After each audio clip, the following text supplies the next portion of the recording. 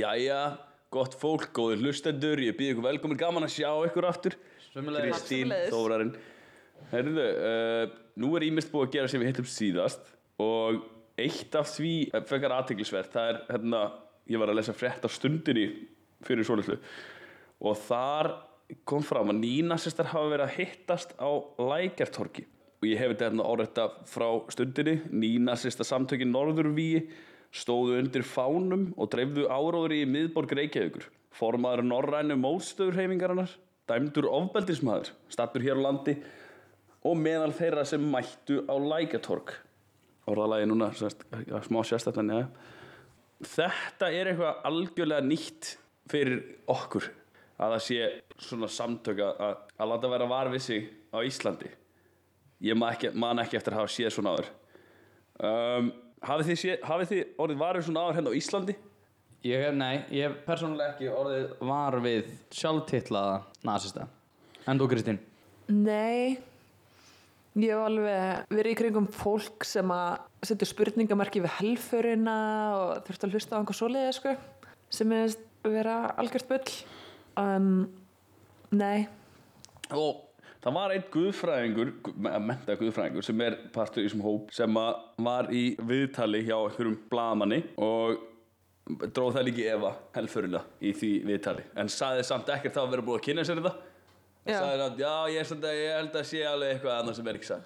Ekki það ég sem búin að kynna mér þetta. Mjög svona sérstætt. En ég fór inn á vefsíðuna þeirra, norðurvíi.is, eða norræna mótstöðurhreyfingin, og fór að gaf mín að lesa stjórnmálaskoðanir okkar.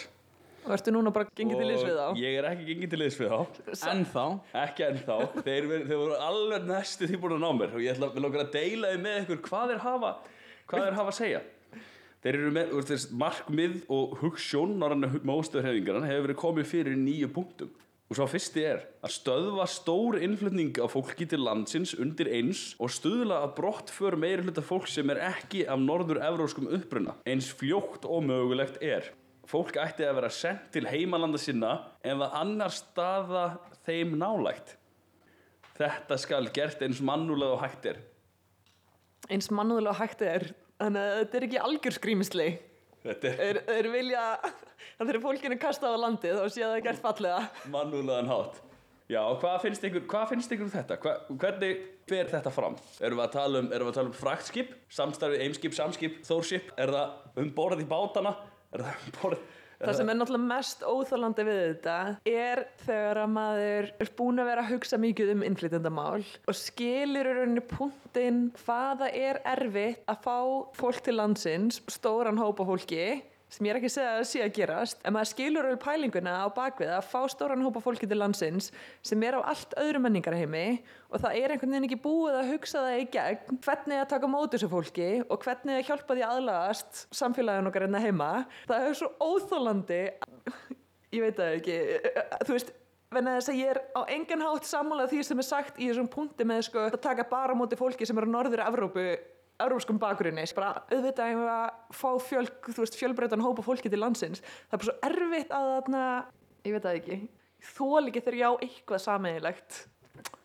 Nei. Hvaðan að koma? Jú. Þetta ég meðist úrsamt koma með Þessi umræða þarf að eiga sér stað. Já, meðist úrunni koma með naglan á höfuðið þegar þú segir að þeir séu ekki alveg búin að pæla í þessu. En ég held að það samt líka við þess að nýnasista, ég meina fyrir mér mikil fylgni á milli skorts á þangagangi og það hversu alvarlega ég tek það. Ég hef í rauninni ekki áhyggjur af þeim, þeir eru í því litlu magni. Þetta oftast einhverjir bara rasshausar, þó vissulega halda þið til haga að mótmæla slíkum hópum. En ég samt sammálaður með það að það eitthvað sem þarf að hafa áhyggjur af þegar það komið með mikið hópa fólki frá öðrum menningarhópum. Og það bara samræður sem þarf að eiga, óháð því hvort okkur líka betur eða verður við það. Eins og með bara Þýskaland, það eru hættur og margt annað sem að koma með ákveðna menningarhópum, gagnvart konum, samkynhneigðum og gyðingum. Og það óháð því hvort okkur mislíkar það eða ekki, þá hefur þetta verið vandamál síðastliðin ár. En svona hópar sem að grípa þetta málefni með orðaræðinu sem að Eyþór var að lesa fyrir okkur, Það fyrir mér mesta hættan. Mesta hættan ekki innflytjendurnir, mesta hættan fólk sem kemur með einföld svör við erfiðum málefnum. Eins og Trump, eins og Orbán. Þetta ekkert nýtt af nálinni. Ég hef persónulega ekki áhyggjur af norðurvígi, en þetta gæti orðið vandamál sem það þyrfti að hafa áhyggjur af. Þetta var fyrsta punkturinn, af því við erum 9 og mér langar að heyra hvernig þið sjáið út af því að ég las þetta yfir og þá fyrsta sem ég hugsaði hvernig ætlið þið að fara að þessu? Hvernig ætlið, bara gefum okkur það að við séum öll sammálaðum, gefum okkur það að þetta sé bara næsta stærsta stjórnmálahreyfing á Íslandi. Hvernig ætlið þið að fara að gera þessa hluti? Og hérna punktur nummer 2, með öllum ráðum vinna að því að taka völdin af alþjóðlegum síónistum sem með valdi eða fjármunum stjórna stórum hluta þessi heims. Alþjóðlegum, það aldeilis metnaður í þessu fólki. Þetta international juice. Þetta ekki bara reglífa hugtak yfir hérna svona globalista? Þeir eru að tala þá sem eru hlindir alþjóðavæðingunni. Ekki bara globalista, heldur sérstaklega síónista. Já, þannig kemur, ég meina, það alveg sama hvaða hópur það sem með svona, hvað ég að segja, takmarkaðar hugmyndir að því hvernig við erum að lifa í samfélagi. Það alltaf gyðinganir og það svo magna að það sé að koma aftur upp. Þegar ég til dæmis persónulega hugsa tilbaka, ég fæddur 91, þá var þetta einhvern veginn bara, þessu máli var lokið og því að komið hún í skúffu. En núna maður að sjá þetta aftur og ég veit ekki hvort að það sé í kjölfar þess að maður meirinn á samfélagsmiðlum og þetta hafa alltaf verið hana, eða að þetta sé bara hugmyndafræði sem að spretta upp aftur. Mér langar að ræða það betur. Mér langar að ræða það betur eftir við förum í gegnum þessa punkta hérna. 3. punktur, skapa sjálfbært norrænt samfélag með sameiginlegum her, sameiginlegum gjaldmiðli og miðstýrðum banka. Einnig sameiginlegum landslögum, þáttöku í Evrópusambandi og öðrum óvinveittum samtökum verður þegar í stað hætt. Það 3. punkturinn. Þetta örugglega það svona mest ógnandi af þessu. Ég veit, kannski þetta, þú veist, ég að ímynda mér eitthvað svona norrænan her, þú veist. Já. Normenn og Svíar og Danir og Íslendingar, þetta bara einn kjánalegasti her sem ég get einhvern veginn hugsað mér. Já. Mér finnst þetta eitthvað svo nördaleg hugmynd, að vera hermenn, ég get ekki tekið þetta alvarlega. Ég sé fyrir mér svona larpara. Já. Svona víkingalarpara sem koma saman í öskjuhliðinni með plastexir og fleira. Ég sé okkur bara fyrir mér svona víkingahjálma og... Það var einn úr Norðurvígi sem taka þátt í svona gamaldags skylmingarhóp einhverjum. Ok, punktur 4 var skapa öflugt ríki með mikilli þáttöku og áhrifum frá fólkinu. Áhrifastöður skulu skipaðar eftir hæfni og markmið samfélagsins mun vera að vinna að velferð fólksins og áframhaldandi viðhaldi þess. Algjört málfrelsi mun vera í ríkinu. Tóti. Ok. Er ekki verið að selja þér þetta? Við erum ekki með 50. Algjört málfrelsi. Er það ekki með 50? Norrænir fjölmiðlar skulu vera í eigu ríkisborgara hins nýja norðurs. Innlendir sem og erlendir fjölmiðlar sem vinna gegn norrænu fólki verða bannaðir. Tekið verður á of miklu eignarhaldi ákveðina einstaklinga á fjölmiðlum. Áhugavert að tala algjört málfrelsi og svo bara eitthvað en við bönnum fjölmiðlana sem að tala illa okkur. Já, ok. Algjört málfrelsi og ef þú talar ekki illa mig, þá erum við góð. Já, ég veit ekki, eins og ég segi, þetta hljómar eins og orðuræða frá mjög takmarkaðum einstaklingi. Þetta ástæðan fyrir því í rauninni, svo ég útskýri aðeins frekar hvað ég var að meina áðan þegar ég sagði ég hef ekki áhyggjur af því þó að þetta sé áhyggjuefni. Þetta svo takmarkað fólk sem að tala fyrir þessu. En það eins og þetta norðurvígi augljóslega mjög takmarkað fólk. Ég meina bara þessi setning ein og sér sýnir hann í því ljósi sem ég held að þetta gluggatjaldaróni. Þetta bara maður sem mjög takmarkaður. Ég hef meiri áhyggjur af fólki sem með meiri persónutöfra sem getur selt fólki þessar hugmyndir. Donald Trump til dæmis í Bandaríkjunum með mikla persónutöfra út af því hann talar við quote unquote almenning. Hann að tala við fólkið í miðríkjunum. Ég hef miklu meiri áhyggjur af því að myndi koma einhver á Íslandi sem ekki endilega undir formerkjum norðurvígi, heldur sem kemur undir öðru flaggi og gerir það á þann máta að hann getur fengið fólk með sér í liði. Það það sem ég hef mestar áhyggjur af. Eins og á Íslandi ef að við myndum verða fyrir hryðjuverkaárás einhver tíman á næstunni, það myndi gjörbylta hugmyndafræði okkar gagnvart innflytjendum. Það myndi algjörlega snúa blaðinu við. Miðflokkurinn myndi grípa þetta málefni og byrja opinberlega að vera gegn innflytjendum. Þeir eru svona 50-50 núna. Það er erfitt að lesa í hvað þeir og flokkur fólksins vilja gera við innflytjendur. Þeir eru ekki hlindir þeim, en þeir passa sig samt að vera ekki of mikið á móti þeim. En strax á við myndum, ef það kemur eitthvað fyrir sem innflytjandi gerir, þá gjörbyltir það hugmyndafræði stjórnmálaflokka hér á landi. Það sem þetta gerir líka, Norðurvíi, er þetta polaræsarar umræðinu svo mikið. Þú veist, þeir komið þetta og þá einhvern veginn er kannski smá hætta á því að umræðan fari það að vera algjörlega á mótið þeim, skilurðu, og ekki það sem að taka umræðina á einhverjum... Ég veit það ekki. Ég veit það ekki. Þú veist, að þú vilt fara í alveg hináttina, skilurðu? Já, ég held ekki, sko. Ég held að enginn hægt. Út af því að þetta er svo... Það er eins og 14 ára strákur að skrifa þetta. Kannski var 14 ára strákur að skrifa þetta. Það er rauninni minn punktur. Það eru örfáar punktar þetta eftir. Númer 6. Skapa nútíma samfélagi í samræmi við lög náttúrunnar. Hörðu lög skulu vera dýravernd og byggð á siðferði umfram hagnaði. Náttúruauðlindir skal nota skynsamlega með framtíðana að leiða ljósi. Frelsi til þess að ferðast til þeirra landsvæða sem fólk kýs skal virt. Já, fyrir okkur, en bara ekki fyrir þetta fólk sem vil koma til Íslands. Ferðast til þeirra landsvæða. Þetta er mjög sérstakt að taka þetta fram. Ég fatt ekki hvað hann mennir. Frelsi til þess að fara í göngu. Punktur 7. Skapa samfélag þjóðernis félagshyggju manna þar sem skipting auðlinda verður gerð með alla ríkisborgara í huga. Hinna sterku sem og hinna veiku. Hver ríkisborgari á að eiga möguleika á að ná markmiðum sínum að fullu.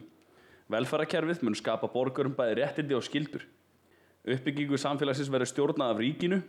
Viðskiptalífinu og nýsköpun skal vera veittur innblástur og hálfu ríkisins. Punktur 8. Það stendur líka við skipalífinu. Við skipalífið. Já. Sko, eins og ég segi, það er mjög fyndið þannig að þeir skulu reyna að ná veganistunum. Hörðu lög skulu vera dýravernd og byggð á siðferði umfram hagnaði. Ætli það sé svona markhópurinn þeirra? Já, ég var að velta því fyrir mér að vegan Ísland sé... Ég sá reynda, það líður ekki að löngu þá getur maður sér póstinn á Vegan Ísland Facebook-grúpunni frá Norðurvíi. Nei, Hlíftar auglýsingar. Þetta er mjög takmarkaður einstaklingur, en það sem mér finnst í rauninni áhugaverðast við þetta er ekki þessi hópur per se, heldur eins og ég nefndi áðan að þetta sé byrjunin á einhverju sem að aðrir stjórnmálaflokkar geta gripið. Því að þegar maður tala við fólk utan á landi og tala við marga einstaklingi í samfélaginu, það eru merkilega margir sem eru bara algjörlega gegn innflytjendum. Sem ég er ekki, bara svo það komið skýrt fram. Nei, með það sem ég var að segja þannig í byrjun, sko. Ég er algjörlega ekki þar, sko. Nei, ég held nú að enginn af okkur sé á móti innflytjendum. Ég hef ekki orðið var við þetta, ekki eins mikið. Ekki á móti innflytjendum. Það sem ég hef tekið eftir er kannski meira að fólk sé á móti ekki íslensku mennandi fólki. Það er fólk sem að Það er ekki ymmið það að vera á... Nei, það sem ég á við fólk sem er að flytja og hefur enga tilneigingu til þess að aðhyllast að samfélaginu, það er einn hópur af innflytjendum. Svo er hópur innflytjendum sem að kannski ætla sér að gera það, skilar arðsemi aftur inn í hagkerfið, lærir íslensku, aðhyllast samfélaginu. Það er allt öðruvísi flokkur og hópi. Já, en þetta getur náttúrulega aldrei verið krítería fyrir það hvort að þú eigir að fá inngöngun í landið eða ekki, og því að ég veit ekki hvort það eins og Tóti, já ok, þú reynda bjóst í Bandaríkjunum en þú veist, nú hef ég búið í Kína í öll þessi ár.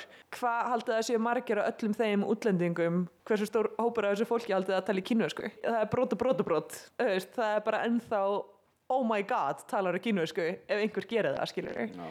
Ef við viljum búa erlendis, hvað svo sem það er, viljum við að það sé gert að einhverju skilir það við tölum máli, þú veist, já, ef þú ætlar að verða ríkisborgari kannski, ef þú ætlar að verða ríkisborgari, það verður náttúrulega það verður að þýða eitthvað að vera Íslendingur, það verður að þýða eitthvað að vera Bandaríkjamaður. Ætla ég að verða Bandaríkjamaður, þú veist, ætla ég að fá ríkisborgari til Bandaríkjunum einn daginn án þess að geta talið ensku, þú veist, hvað gerir mig þá að Bandaríkjamanni? Tungumálið er stór partur af því, þannig að þú ætlar að gerast ríkisborgari, þá veist mér alltaf í lagi að gera einhverja kröfum það kannski að þú gerir tilraun til að læra íslensku til að aðlagast samfélaginu, en ég veit ekki. Já, en ég meina, við gerum þetta bara svo rosalega illa. Við fáum innflytjendur til þess að vera flott á blaði, ég veit ekki, hjá UN eða hjá Evrópusambandinu. Við hrúðum öllum upp á Ásbrú, þar sem þeir komast ekki einu sinni í heilbrigði þar sem þeir komast ekki einu sinni til læknis ef þeir nauðsynlega þurfa. Það eru flóttamenn, það ekki innflytjendur. Það eru ekki konum með landvistarleyfi. Það eru þeir sem hafa ekki aðgang að heilbrigðisþjónustu ennþá. En í flestu tilfellum það svona heitasta toppikið í dag eru flóttamenn sem innflytjendur. Ég er með lausn á þessu. Nú, deildu. Ekki nota orðið lausn við þessu. En hver er lausnin því? Fyrir alla. Í þessu máli tiltekna við flóttamenn. Það þyrfti bara að flýta fyrir meðferð. Það þyrfti bara að fá meira fólk í vinnu við það að sjá mál hversu eins aðila, hvað sem það séu lögfræðingar skipaðir á ríkinu eða hvernig það nákvæmlega en það þyrfti bara að flýta þessu málumferli, ekki hafa það hangandi heilt ár upp á Ásbrú. Bara bíða eftir engu, bara einhverju limbói. Það er það sem ég sé sem lausn, það er bara að flýta fyrir þessu. En það er bara... Þeir sem fá já, þeir sem fá nei. En það þyrfti að vera hraðar. En það er bara svona partur af lausninni því að þú veist... Það er að leysa þetta vandamál. Já, en það er bara partur af lausnina því að við þurfum líka að vita hversu marga flóttamenn við erum tilbúin til að taka móti. Já. En finnst ykkur ekki... Já. Við erum í rauninni að leggja það á... Þú veist, er það annað topic? Vegna þess að er það ekki einmitt alltaf málið, skilurðu, þú veist, þegar verið er að vísa fólki á landi, bara við eigum að leiða að vera hérna áfram. Það er það sem allir þessu undirskriftalistar fjallum, en það er ekki hægt að hafa alla, skilurðu, þú veist, eða... Þetta yrði aldrei svona ef að fólk kæmi hérna í 3-4 vikur og meðan það er verið að bíða eftir að sínu máli yrði frágengi. En ef það eru hérna í 12, 13, 14 mánuði bara hanga og gera ekki neitt og bíða eftir að stjórnsýslan bregðist við og þeir gera þetta í Noregi, þar voru þeir að útvega flóttamönnum íbúðir í Oslo, miðbæði Oslo og þeir fengu kannski 3 karlmenn, fengu 3 íbúðir, fluttu allir saman í eina og var endurlega hinar íbúðarnar sem þeir fengu sem náttúrulega mjög ólöglegt þar eins og hér að gera það og það var bara eitthvað vandamál sem tekið var ákveð að flýta fyrir þessu ferli. Þú veist að sjálfsögðu þá viljum við geta tekið á móti flóttafólki hvort sem sé að flýja einhverja mikla fátækt eða flýja eitthvað stríðsástand í sínu landi. Það er eitthvað sem að bara við virðum mannréttindi, við viljum geta gert það, við þurfum að geta gert það vel, við getum ekki tekið á móti öllum, það geta ekki allir tekið á móti öllum en það þarf að flýta fyrir því. En hverjir mega að koma inn og hvað mikið af fólki, ég hef ekki hugmynd. Það tekur, ég er ekki. Nei, en við erum svolítið að setja sko eins og áðan, svo við tölum aðeins aðlögunarferlið frekar. Þú sagðir áðan að við ættum að gera það kröfur að fólk læri málið. Ég var að segja það. Kristín sagði það. Já. Ef að fólk ætlar að verða ríkisborgari þá finnst mér alltaf í lagi að við þurfum einhvern veginn að hugsa hvað er það að vera Íslendingur og hvernig verður að Íslending og stór partur af því finnst mér að geta talað íslensku. Já, mér finnst það ekkert gali en mér finnst samt sko erum við að gefa þeim þau kjör að geta lært íslensku og að aðalega staðfullu. Því að eins og ég segi með flóttamennina á Ásbrú, ef að ég væri á einhverju afskekktu svæði í Jórdaníu og þeir myndu gera þær kröfur að læra arabísku, þá myndi ég líklega ekki verið stakk búinn til þess að gera það nema ég fengi öll þau aðföng sem væri nauðsynlega til þess að læra nýtt tungumál. Þannig að ég velti fyrir mér, erum við að gera nóg til þess að flóttamenn sem að við samþykjum og aðrir innflytjendur erum við að gefa þeim þau aðföng sem eru nauðsynleg til þess að aðlagast. Hversu mikið skrifast þetta okkur og hversu mikið skrifast þetta á þá? Flóttafólk er allt annað, sko, ég er ekki svona að tala um það þegar ég er að tala um innflytjendur, það er ekki flóttafólk. Flóttafólk er bara í limbói, það er ekki komið með neitt fasta stað neinstaðar. Þeir sem eru innflytjendur hér og þeir sem eru inn í atvinnulífinu og hafa landvistarleyfi og þeir sem eru að vinna og borga pening í stéttarfélag hafa þau tækifæri að stéttarfélagi niðurgreið 95% af því námskeiði sem að kosta til að læra íslensku. Ég vorkenni þeim ekki fyrir að vilja ekki læra íslensku. Þeir hafa alveg tíma til þess. Það er ekki það. Nú erum við að tala um svona annað. Við erum að tala um flóttafólki. Það er skrítið að krafa sér gerð gagnvart þeim að læra íslensku. Vegna þess að ég myndi ekki gera það. Ef ég var í flóttamaður einhvers staðar og ég vissi ekki hvort ég myndi fá aðsetur, ég fær ekkert mér finnst ólíklegt að ég fær að læra tungumálið. Gefi það að ég sé að flýja einhverja gífurlega fátækt eða stríðsástand í mínu eigin landi, það finnst mér ólíklegt. En mér finnst það bara allt annað topic, heldur en þú ert bara að flytja til Portúgals og byrja að vinna tryggingastofnun þar. En má ég spyrja einu sem er kannski smá heimskuleg spurning, en ok. Þegar þú ert innflytjandi, hvað þýðir það? Ertu tímabundið að vinna, skilurðu, eða þýðir það að þú ert orðin, eða ertu að leitast eftir að vera íslenskur ríkisborgari? Hvaða merkingu leggjið þetta orð, innflytjandi? Ég er ekki alveg viss sjálf, sko, þess að ég spyrja. Ég til að bara sé tímabundið eða ekki. Mér er í rauninni drullu sama því að ég í rauninni vil líka búa að þeim kjörum að geta gert í öðrum löndum.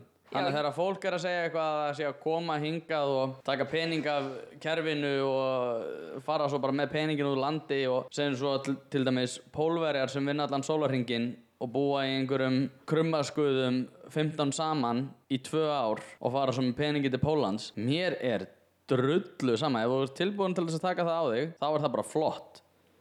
Ég vil líka geta búið að þeim kjörum að geta flutt til Danmerkur eða Svíþjóðar eða jafnvel Póllands ef maður myndi bjóða þessu nægilega góð kjör í þeim löndum, vinna og fara með peningi til Íslands. Ég skil ekki alveg hugmyndafræðina, þetta er mjög, ég veit ekki hvort þessi er meira íslenskt heldur en einhvers annar staðar, en við erum alltaf að pæla svo mikið í því hvert peningarnir eru, hvert íslenska, peningarnir sem eru í eigu Íslands eru að fara. Peningar er ekkert íslenskir. Ég meina við verslum í íslenskri krónum. Við verslum í öllum andskotanum. Við þurfum að flytja inn langflestar vörur til þess að búa þessu samfélagi. Þannig að þegar fólk er eitthvað að pæla í innflytjendur sem koma og vinna á ömurlegum kjörum í vinnum sem að Íslendingar myndi aldrei taka að sér, þá finnst mér það bara flott. Bara komdu að vinna. Svo eru við líka þetta að tala fólk sem er kannski með sérmenntun eða sem að kemur til landsins, skilur, er bara ótrúlega hæft í því sem að það er að gera, skilur, þú veist, það er til allur skalinn á þessu. Nákvæmlega. Þú veist, þarna svæfingalæknirinn fyrir norðan og þarna eitt skurðlæknirinn, þetta eru einstaklingar sem flutti frá Indlandi á sínum tíma, skilur, þú veist, við erum ótrúlega heppin að hafa þá fyrir norðan, þú veist, það er allur skalinn á þessu. Það er svo oft sem að orðið innflytjandi, maður leggur einhvern veginn bara þá merkingu í það, þetta sé einhver frá Austur-Evrópu sem er að vinna upp á Kárahnjúkum. Það er ekkert að eina. Nei, og mér finnst þetta líka sko að vera stoltur af því að vera íslenskur. Mér finnst það svo galið fyrir bara, mér finnst það eins og þetta sé að vera stoltur af því og reikinn af því að vinna í lottóinu. Já, þú í rauninni þín meðvitund skapaðist inn í líkama Íslendings í þessu umhverfi á þessum tíma.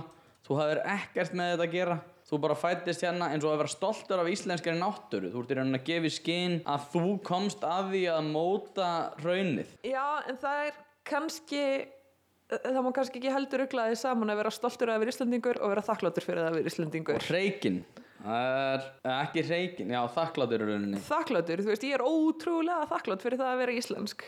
Ég er ótrúlega þakklátt fyrir það umhverfið sem ég ólst upp í og fyrir þau forréttindi sem ég hlýt með því að vera íslensk. Því ég finn það svo oft þegar ég er að ferðast og maður er á einhverjum hostelum kannski og fólk spyr bara hvaðan ertu og þú veist maður er bara svona beinn í baki og ótrúlega ánægð með þessi bara ég er frá Íslandi og það koma alltaf sömu viðbröðin bara Íslandi. Vá, mér er alltaf langar til að koma þangað. Það er alltaf ótrúlega jákvæð viðbrögð og ég gleymi því aldrei þegar ég var einhvern tímann á einhverju hostelið mitt og spurði bara hvaðan ertu, ég sé Íslandi og spyr svo einstaklega mót bara hvaðan ert þú og það var eins og hann einhvern veginn ég veit ekki hvernig ég var að lýsa því þú veist, hertist allir svona saman og einhvern veginn bara svona minkaði þegar ég horfði á hann og hann sagðist að vera frá Pakistan og ég bara svona fekk það á tilfinningunni bara vá hvað þetta er allt annað sko, að segjast vera frá Pakistan heldur frá Íslandi, viðbröðin sem hún færð þú veist, það var svo augljóst viðbröðin sem hann hefði fengið í gegnum tíðina þegar hann segir fólki ég er frá Pakistan og eins sko með fólk sem ég þekki sem er frá, ég veit það ekki, einmitt Íran, það verður einhvern veginn miklu minna í sér þegar það segja það og maður veit af hverju það er, þú veist, það er út af viðbröðinu sem það fengið frá öðrum.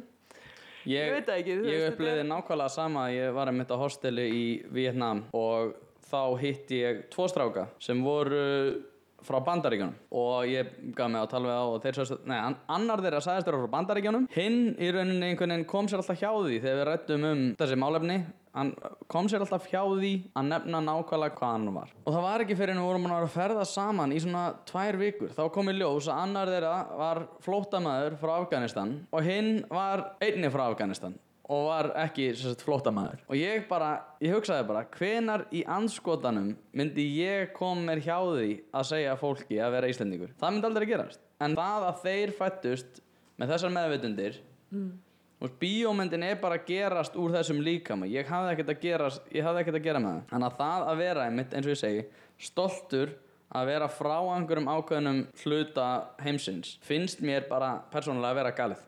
Já, ég alveg með þér í því. Ég með spurning fyrir ykkur. Vegna þess að mér finnst þetta í alveg svo áhugavert. Hvað finnst ykkur það, þú veist, hvað það að vera Íslendingur?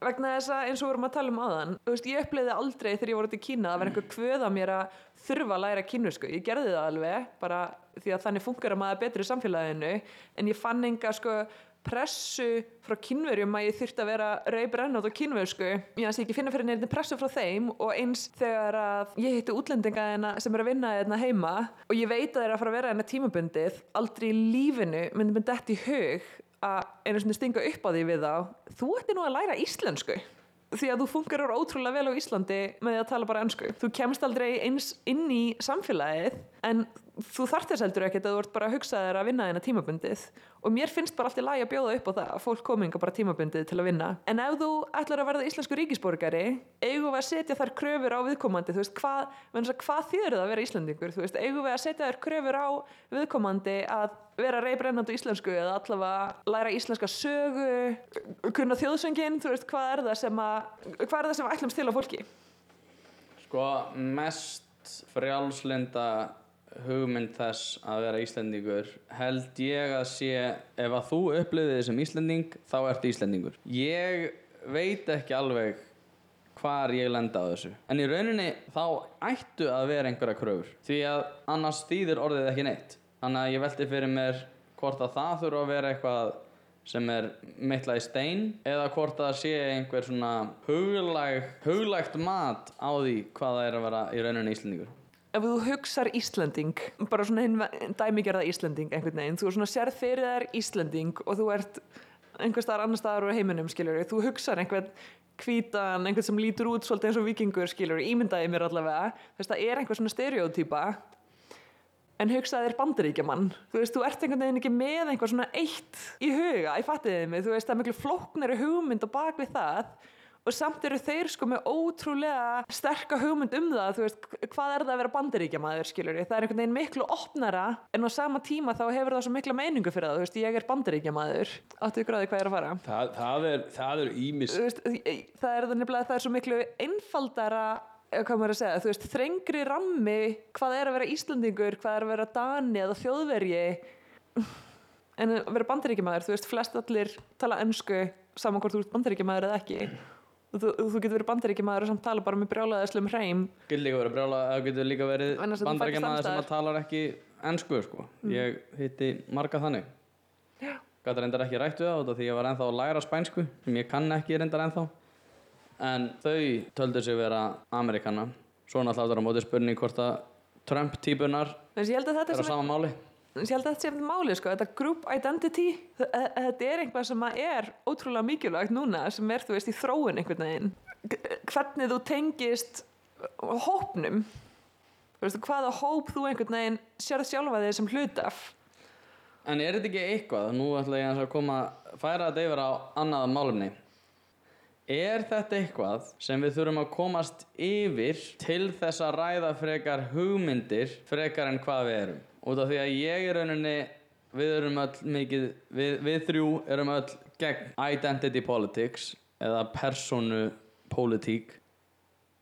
Er það hver við erum ekki að verða allir bjagað fyrir framtíðina og hugmyndir frekar, þær hafa náttúrulega alltaf verið, ég meina við höfum haft kommunisma, nasisma sem var náttúrulega sem var hugmyndafræði meira byggð á því hver við erum. Er það hver við erum ekki að verða úrelt? Hvað áttu við? Hver við erum? Er þetta að tala um Íslending? Íslending, húðlit, kvenmaður. Ef það á við, þú getur ekki sagt að þú segir að þurfa að hafa vara á þegar kemur af landamærum og innflytjendum og á samaskapi sagt að það sé engin munur á því að vera Íslendingur og Pakistani. Þá er engin þörf á landamærum. Jú, út af því að við erum með mismunandi hugmyndir. Þess vegna myndi ég frekar vilja fá fólk sem til dæmis sem vilja ekki heilagt stríð gegn þeim sem að trú ekki á Múhameð. Sem sagt partur af okkur. Ekki endilega partur af okkur, bara partur af þeim sem vilja ekki slátra öllum sem eru ekki sendiboðar Múhameð. Og þar innan landamæra Íslands, á Íslandi, eða ekki? Ég vil helst hafa það allstaðar. Ég vil að En við erum á komumst Íslandi, yfir við erum að tala trúarbrögð. Ísland. Við erum að tala hvaða merkir það að vera Íslendingur. Og þið segið að sé ekkert eitthvað svona ákveðið sem að merkir það að vera Íslendingur. Og það sé ekki neitt sem að aðgreinir okkur frá öðrum. En að sama leyti að sé eitthvað sem aðgreinir okkur frá öðrum. Mér finnst það að vera svolítið svona, ég skil ekki alveg. Ég meina, það að vera Íslendingur er ekkert endilega það að trúa ekki á Islam. Þú getur bæði verið Íslendingur og aðhyllst Islam. Þannig í rauninni ég er að segja, ég er ekki hlynntur trúarbrögðum, ég tel að það sé mesta vá heimsins, bæði kristni og Islam. Það að vera Íslendingur er í rauninni eitthvað sem kemur þessum málefni ekkert við.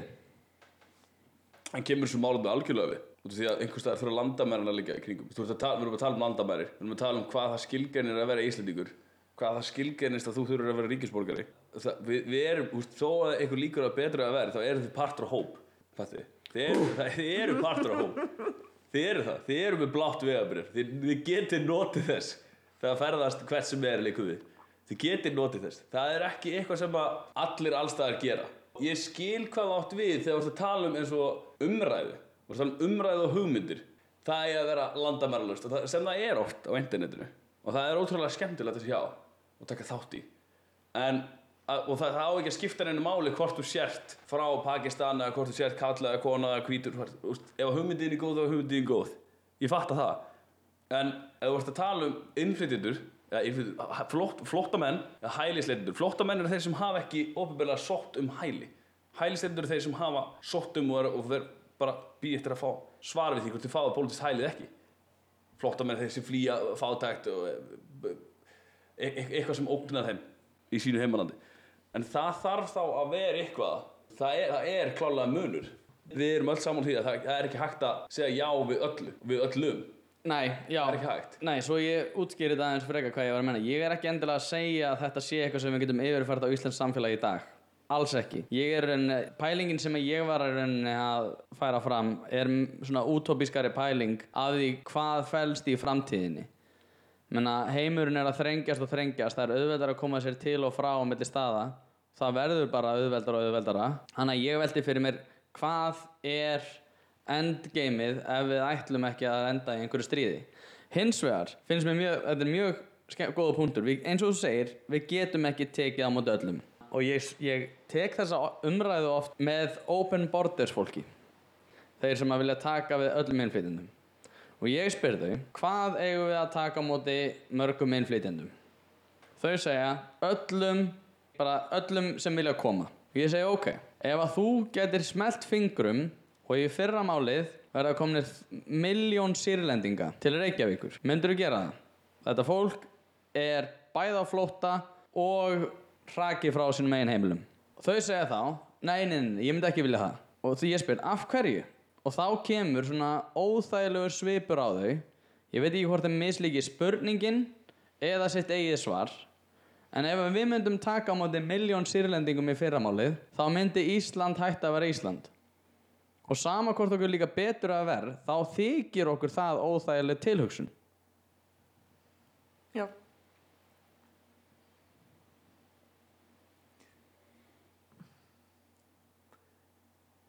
Já, sjálfsög. Það er mjög óþægileg tilhugsun. Ég ætla að halda þessari þögn inni. Já, endilega. Þetta er mjög óþægileg tilhugsun. Það sem gerir okkur, og hvað segja, Íslendinga, það sem gerir okkur að Íslendingum, það sem er svo eina gæðslappa sérstakt við það, fyrir utan lambakjöt og íslenskt neftóbak og lópapeysur, það er fyrir utan það er það að við erum, þegar við erum að alast upp, þá erum við að alast upp öll í svo litlu samfélagi sem hefur verið einangrað svo ótrúlega lengi.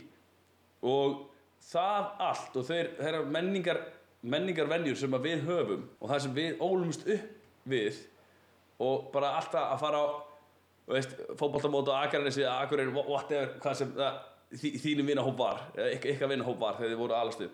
Það allt saman tengir okkur. Það gerir það. Þessi ár þegar við erum 7 til 11 ára, þessi mótunarár, þegar við myndum einhver svona vinskap sem að mótar okkar sem eftir er. Það er eitthvað, sama hvort þú viljir það ekki, sama þótt þú sért að synda móti straumnum eins og þú getur, ef þú hittir einhvern sem hvort þú sért í Tælandi eða surfnámskeið í Bali og þú sérði einhvern Íslending þínum aldri og þið þekkið eitthvað, það er eitthvað svona, þetta er eitthvað kunnulegt og ég held að það sé ótrúlega eðlilegt sama hvort sért Íslendingur úr Svíþjóð úr einhverjum ættbálki í miðjum Amazonskóginum, ef það er eitthvað svona sem að sameinar fólk, það er eitthvað, ég held að sé mjög eðlilegt. Ég held að sé ekkert eitthvað þörf á því að berjast á móti sem slíku og meðan þú ert ekki að koma frá point of view eins og norðurvíi, það þar er þetta orðið allt annað. Þar ertu komin út í, við erum að fara að berjast út af því að við erum svona hvít og við erum frá þessum slóðum. Það á ekki að skipta henni máli, fattuðu mig. Svo með þó að þú hafi verið með Filipsey Bekka eitthvað, hann er alveg eins mikil Íslendingur og sem er ekki, fattuðu. Eða einhverjum sem hefur komin frá Afríku eða Suður Ameríku, ef hann ólst upp, það er eitthvað svona, hún er partur af sameiginleg tengsl sem að mjög fáir eru með. Þannig að gera það sérstök. Þegar ég var í Nepal var ég að tala við eitt strák frá Nepal og þegar hann heyrði mig þegar ég var frá Íslandi þá var hann bara, heyrði bara ég á vin sem að einmitt býr á Íslandi og er með hann er með fólk í rafting einhvers staðar á Íslandi og ég bara svona, já ok, ég held ég viti hver þetta er. Þetta er náttúrulega alveg sérstaklega íslenskt. Maður segist vera frá Íslandi og fólk bara eitthvað, já ok, og ef það segir ekki, þú ert fyrsti einstaklingur sem ég kynnist frá Íslandi, að þá yfirleitt segir það bara, já ok, ég þekki strák eða stelpur frá Íslandi og svona fyrstu viðbrögð hjá mér er alltaf bara, já ok, hvað heitir hann? Hvað heitir hún? Já. Og það er alltaf bara svona hlegið að mér því að maður ímyndar sér skilur ef viðkomandi væri franskur bara, og myndi segja bara, já ok, þú veist, ég þekki frakka, já ok, hvað heitir viðkomandi? Þú veist, auðvitað myndi maður hlæja. Akkurat. En á Íslandi þá er þetta ekkert svo fáránlegt sko. Akkurat. Því að viðkomandi er í alvöru með nafnið á stráknum eða stelpunni, þá fær maður á Facebook skilur og sér bara eitthvað 25 mutual friends. Akkurat. Þetta er alveg sér íslenskt. Mér finnst það rosa skemmtilegt. Það sem hefur farið í taugarnar á mér bara í mínum ferðalögum er þegar það er gert eitthvað svona rosalega mikið mál úr því að þú sért Íslendingur. Það finnst mér, ég er svona, já, ok, þú veist. Það er alltaf gert samt. Þú ert alltaf Íslendingurinn. Þú ert aldrei kynntur með nafni. Þú ert alltaf bara, þetta er íslenska vinkona mín. Já, það er rosalega það fer í taugarnar á mér sko. Já, þú myndir aldrei vera bara eitthvað, þetta er frakki, þú veist, þetta er vinur minn og hann er frakki. Bara, en þú gerir þetta alltaf mín. En sama, þú veist, ég veit það ekki. Svo kynntist ég einu stelpu líka út í Kína sem er frá Bahamas og það var alltaf líka bara svona sérstaklega tilgreint. Bara, wow, she is from Bahamas. Já. Það er svo sérstakt. Það er náttúrulega ekki margir frá Bahamas. Akkurat. Þannig að maður skilur að, þú veist, það er einhvað svona meira spennandi við lönd sem að ótrúlega fáir eru frá. Því að er það ekki líka skiljanlegt í því ljósi að þú ert frá stað þar sem að koma ekki margir frá, það er ekkert svo mikla líkur á því að þú kynnist einhverjum frá einmitt þessu landi, vegna þess að landið er svo ótrúlega stór mótunaraðili fyrir það hver þú ert sem manneskja, að það er alveg svolítið spennandi að komast einhvern veginn í návíi við einhvern sem er úr einhverju menningarheimi sem er bara svona algjörlega nýr fyrir þér eða umhverju sem er algjörlega nýtt fyrir þér, vegna þess að þú einhvern veginn gefið þér alltaf svolítið að þú vitir alveg hvað það er að vera Rússi og hvað það er að vera frakki og þjóðverið, það er ekkert spennandi við það eins og þú sért bara með alla þekkingu það hvað það er að vera frá þessum löndum, skilur við bara, já ok, það er ekkert sem þú getur sagt mér það ef þú ert frá Bandaríkjunum, ég veit allt það, hvað það er að vera það er ekkert spennandi við það sko. Jæja, ég ætla að klára hérna síðustu 2 punktana hjá Norðurvíi. 8. punktur er að taka upp herskyldu og stækka herinn og svo fara beint í útrás. Það þarf að stækka hann. Burtséð frá því hvað þessi stóran verður. Allir sem hafa lokið norrænni herskyldu munu halda vopnum sínum og búnaði. Ég sé bara fyrir mér einmitt larparar ný. Þetta eru bara larparar. Þetta er, hvers vegna ætti ríkið að gefa þér vopn? Ég skil þetta ekki. Þetta meikar engan sens. Hver borgari á að vera tilbúinn það er svo erfitt að lesa þetta. Hver borgari á að vera tilbúinn að hjálpa til við að verja þjóðina gegn innlendum sem og erlendum óvinum? Já. Ég nokkur hættum strákar að við erum öll innlendir óvinir Norðurvíis. Og Norðurvík, hljómar þetta ekki pínu svo eitthvað Game of Thrones? Jú. Ég bara búin að sjá fyrir mig Game of Thrones bara allan tíma þegar ég var að lesa þetta. Þetta rosalega athyglisvert. Taka upp herskildu og stækka herinn. Hvað segir þetta? Og líka stækka herinn úr nulli eða hvað eru margir í íslenska hernum? Bara óháð því hversu margir það verða. Ég held að þeir séu með góða hugmyndaði hvernig þetta mun vera framkvæmt og við sko. Þeir hafa ekki hugmynd. Nei, þeir hljóta að vera svolítið vissir í sínu bara, þetta reddast. En strákar, ætla það séu reglulegi fundir hjá Norðurvíi? Ætla þetta fólk sé að hittast og svona skipuleggja... Mig langar eiginlega að fá hann í podcasti. En svo það annað sem að ég búin að vera að pæli núna meðan að Eyþór hefur verið að lesa þetta. Eru við einhvern veginn að gefa vatn? Þú veist, nú þetta ekki einu sinni, við erum ekki einu sinni byrjuð að gefa út þetta podcast. En eru við að gera eitthvað gott bara með því einu sinni að pæla í þessu?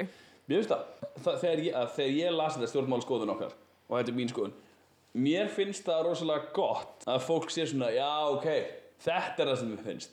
Þetta svo galið, þetta svo mikil, og að kalla þetta fólk nasistar voru margir hverjir frekar klárir. Það var nefnilega svolítið ókvængandi. Já, ok, finnst þér þetta bara að vera móðgun við nasista? Að þeir skuli... Nei, það sem ég var við varum að tala áður, að hættuna sem stafar af aðilum sem að geta ekki haldið upp í setningu. Já, þetta ekki, Þetta var það sem ég var að nefna í byrjun. Ég hef ekki áhyggjur af þessu út af því að þetta eru rasshausar.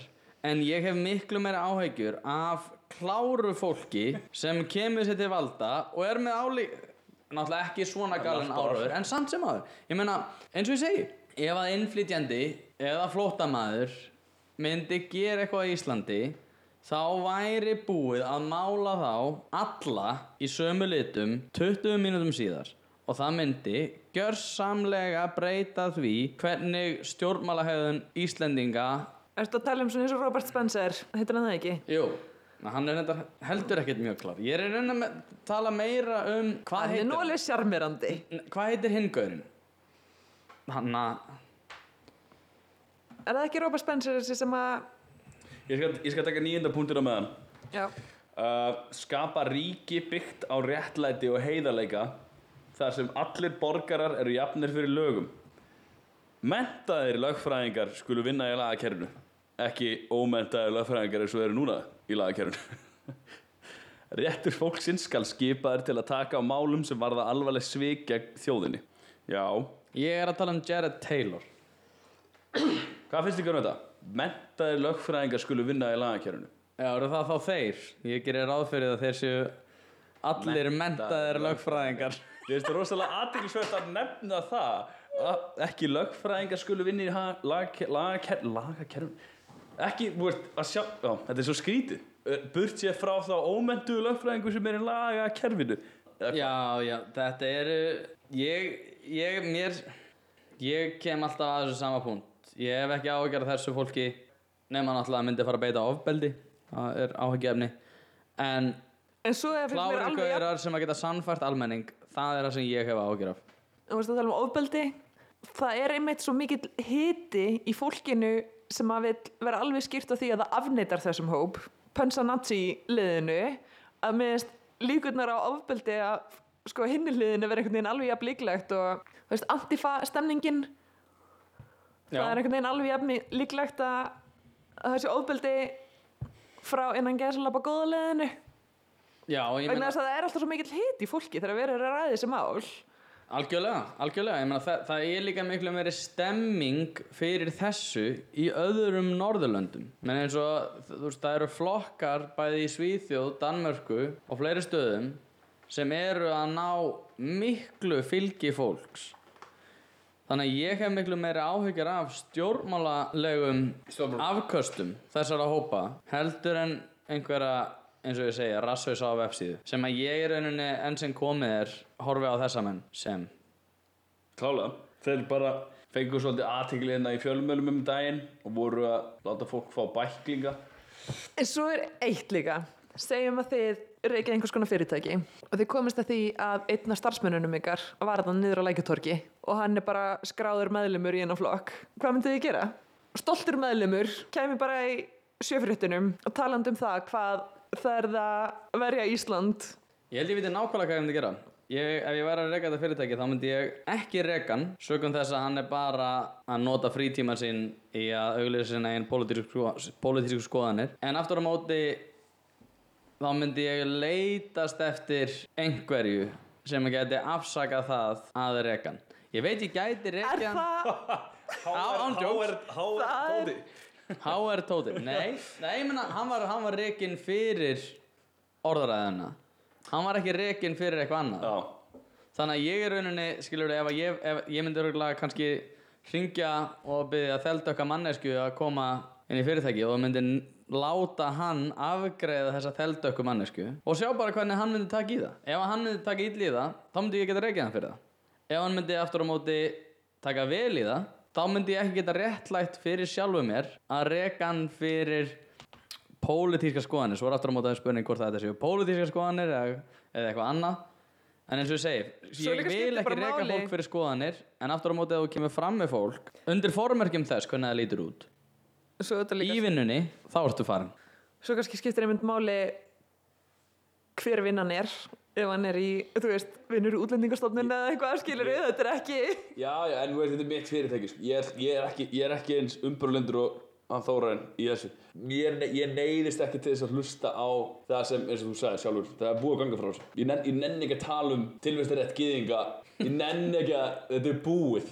En svo þú veist, þú ert ekki að fara að gera það í vinnunni heldur, þú veist, viðkomandi ekki að fara að gera það í vinnunni. Já, blessunarlega hef ég tækifæri, það er frekar auðvelt að segja fólki í Íslandi. Ég ætla að vera, ég er ekki að þessu fyrir einhvern morfíspunkt, en ég myndi bara leiður að vera áfram í vinnunni. Ég myndi ekki reka hann. En ég myndi bara svona stanslaust einmitt reyna að taka umræðuna við hann og reyna að vera einhvern veginn force for good, skilur þú veist. Ég er þessi bjartsýna. Ég er svo alltof sjálfbærum fyrir þetta, sko. Tímar verður alltof betur varið í eitthvað mikilvægara heldur en að tala við. Segjum sér svo að þetta væri 10 manns í 90 manna fyrirtæki sem væri að vinna með fólki. Þú ert að reka fyrirtæki. Þú þarft að þéna pening fyrir alla í fyrirtækinu og sjálfa þig.